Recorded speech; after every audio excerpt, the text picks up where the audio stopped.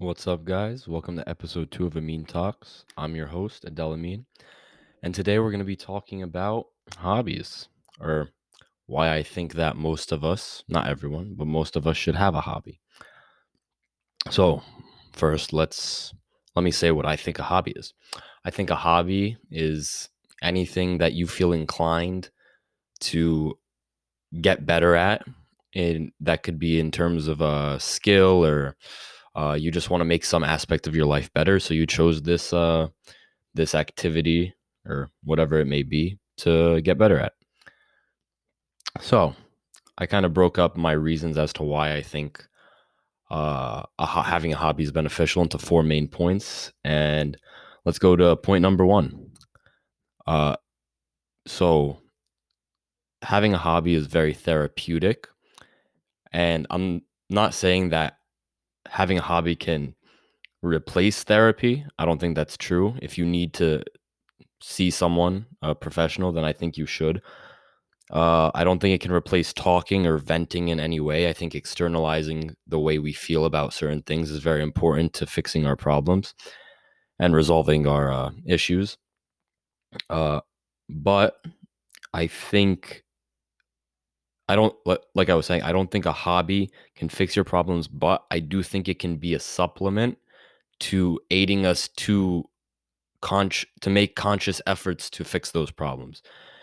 And I broke up these therapeutic benefits of having a hobby into two parts.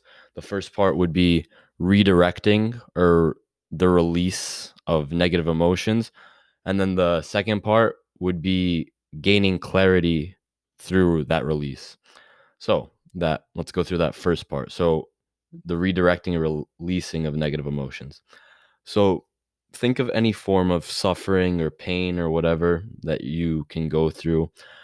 A lot of times our immediate reaction is just frustration, anger, disappointment, and we might want to let that out immediately, which is a normal response. Or some of us might also want to do the opposite and just like keep it in, but that's another part of it. Uh, with all of these feelings, we probably, or at least some of us, we'd want to let it out in not the most beneficial way or not the most edifying way for us. It could come out negatively where you take it out on someone else or whatever it may be. But instead of doing that, this having a hobby kind of opens a door for us to put those negative emotions into something a little more positive. So, example, imagine you had a terrible day at work, at school, whatever. Someone said something to bug you off. A teacher gave you a bad grade. Um, at work, you didn't get the schedule you wanted or the shifts you wanted, whatever it may be. Now, for someone without a hobby, not saying this is necessarily true, but it's possible that they might have to stay frustrated for longer because maybe there's not someone to immediately vent to or immediately talk to about it. And maybe there's no one around at all, so they can't even take it out negatively by taking it out on someone else. I don't think that should we should try not to do that to begin with, but that's just another option that might not be there. So, what about the person with a hobby? Like I said, having this hobby opens up another door for us where we could direct those negative emotions. So for me, let's say I had the bad day that I just described. For me, lifting is a big part, or lifting for me is that hobby where I get that release, or that's at least a part of it. I Something bad happened, maybe someone cut me off or whatever. I had any of the problems I described before. I walk into the gym, whatever, I put on my headphones and I start working out. Now, I don't start grunting and yelling like an animal or whatever. Hey, if that's your style of working out, you do you. That's just not my way. So for me, it would be more of being quiet, being quiet, and thinking about what just happened, and thinking about it as I work out, as I go through each rep. And for me, and that's how I would release it. That's how I release a lot of that. Now, like I said, it doesn't solve your problems. It's not going to it's not going to fix those emotions I had. All right? But what it does do, it takes us to that second part I said before, which is the clarity part. So this giving of clarity, or you can think of it as clarity or creating space in your head. So what do I mean by space? When we have these negative emotions, it kind of fogs up how we think and can influence how we act. When we take control of that by having a hobby and redirecting those emotions and getting that release, we gain this clarity or mental space where we could see clearer, think about things clearer, and have a better outlook on what just happened and how it could be beneficial in some way, or what I need to do to uh to change it or make myself feel better, or maybe there's something about myself with regards to that situation that I need to change. It opens up that's what I mean by opening up that space for us. It creates clearer thinking. That's what I mean by clarity. Or another way to put it is you're creating better soil in your head to start problem solving.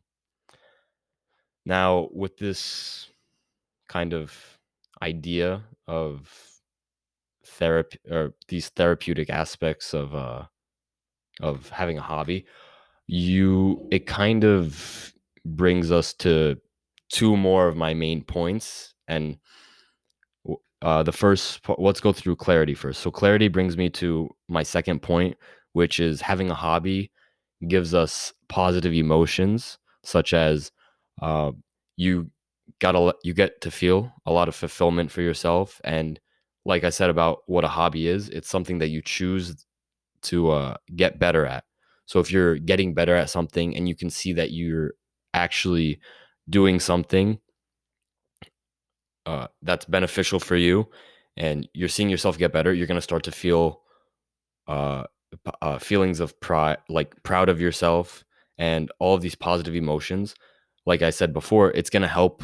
It goes back to the clarity. So it's kind of like a loop. The clarity brings on, or this hobby brings on positive emotions, clarity being one of them, and other ones too, such as fulfillment. And you might feel more energetic because you're doing something for yourself to help yourself out, as along with other positive emotions that can't really think of right now. But those are like the two or three big ones that for me that I can think of.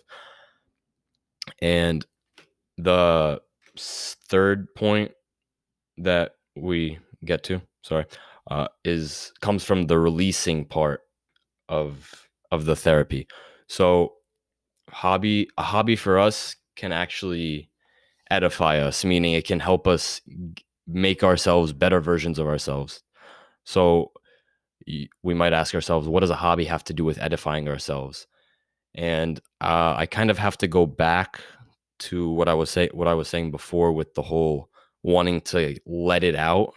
So when we have difficult situations, or we're suffering, or we're going through something, whatever it may be, difficult situations, sometimes we want to yell and scream and let it out negatively. That's one negative aspect of it. It can be beneficial in the right setting with the right uh, person to bounce it off of. But there's another part of it where sometimes we want to numb the pain, or we want to forget about our suffering.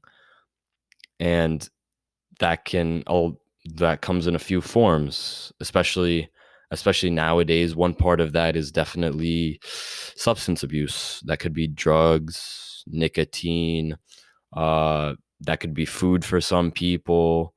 um, Another, besides substance abuse, it could come in the form of wasting time, whether that's through social media, TV, watching movies on end, and just binging and binging and binging, just so we can forget about what we're going through. But the the hobby comes into play in this instance, because instead of that numbing, instead of these trying to forget our problems, a hobby is going to build us up. And it does it in two. There's two parts to how it builds us up: the nature of the hobby itself, and then this sort of voluntary suffering that we take on by taking up a hobby. And what do I mean by this? So first, the nature of a hobby. Like we said before, saying you're going to start a hobby means you want to get better at something. So there's kind of like there's a form of progression to taking on a hobby. For anyone in the gym, just a little biased, it's kind of the form of progression I'm well versed in, or more well versed in, is that's getting stronger and building muscle and uh getting getting healthier and kind of getting better body composition, more aesthetic stuff of that nature. For a cook or a chef, that could be perfecting a recipe, or perfecting a recipe. I don't really know much else in that realm, but that was just an example.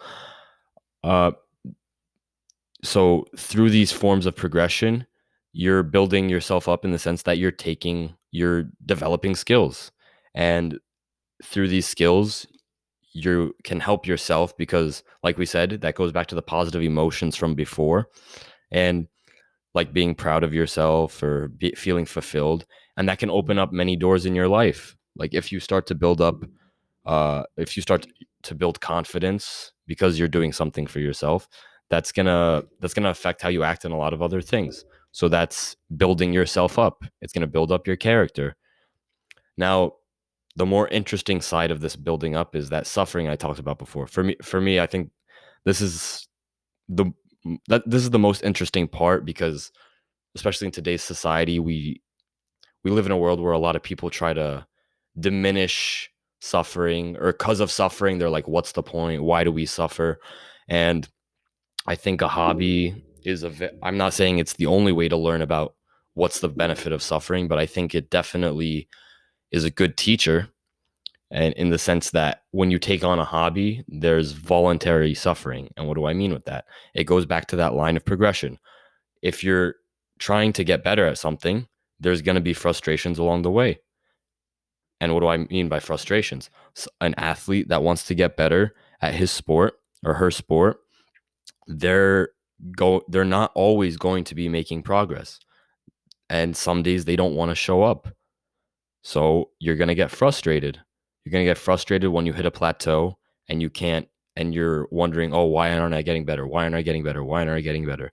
And that's frustrating. That's kind of a form of suffering. Or you, excuse me, sorry. You kind of don't want to show up, but you show up anyways. That's voluntary suffering. A good wording I like to put it in is, you're taking micro dosages of suffering, meaning that over time you're you're kind of giving yourself amounts of suffering that you know you can deal with and you know you can manage, and then over time you've you've become a very resilient individual. Not only through that, there's other aspects of your life that you can build this resiliency in, but I think a hobby is a very good one because you get to choose it. And on top of that, the hobby, like I said before, this hobby kind of gives an insight as to, or gives light to what's the what's the purpose of suffering. And I think to those that choose it, is suffering can very easily become the thing. It can be the thing that builds you up if you choose, and it can be the thing that tears you down if you choose.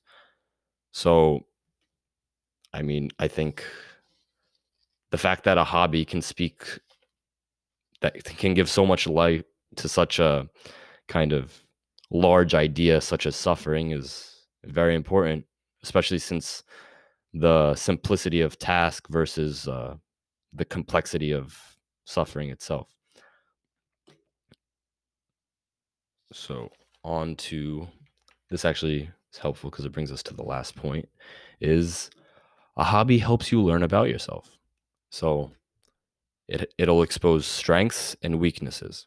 Strengths, that's easy. You'll find out there's certain parts of your hobby you're good at, there's certain parts of your hobby you're not good at, whatever, or certain parts of your personality that's strong, or certain personality parts of your personality that aren't so strong. I'm more interested in this weaknesses side, and more more so kind of personality weaknesses. This can come in the form of ego, lack of patience, arrogance. Uh, I think those three alone are very big ones when it comes to having a hobby. Like, just to be frank, the ego one is a big one for me. So the gym kind of, it taught me that I need to check my ego, otherwise I'm going to hurt myself, or I need to check my ego, otherwise I'm going to get frustrated, and then that goes into lacking patience, because it's like, oh, why, it goes back to that thing with the athlete, why aren't I getting better, why aren't I getting better, and it takes on that suffering. So it exposes certain weaknesses, and once those weaknesses come to light, if there's no light given to them and you don't know they're there, then why would you fix them? Whereas the hobby gives light to those weaknesses or those flaws. So then we can have it giving light to it gives us a chance of actually being able to try and fix it, try and be better. And it's it's great that a hobby, just on the surface, like lifting, what you can say, okay, what is moving, picking things up, what does that have to do with someone's personality? Or what does painting have to do with someone's personality? It builds character because of that form of progression we talked about before. It gives light to certain flaws, and it gives light to strength, and it's also taking on that, it's that voluntarily taking on that suffering to build resiliency. That's how it has to do with these things such as personality flaws. And like I said, it gives you the opportunity to work on these flaws. And that's that's kind of a great thing, because this very basic act, or this very basic action that you choose, kind of really deep, if you want it to, you don't have to let it, it can be very basic if you keep it that way, can root itself so deeply in your life. So yep, that's all I got for you guys today. I hope you enjoyed. Thanks for listening to episode 2 of Amin Talks, and stay tuned for episode 3 next Sunday, and I'll catch you guys later. Peace.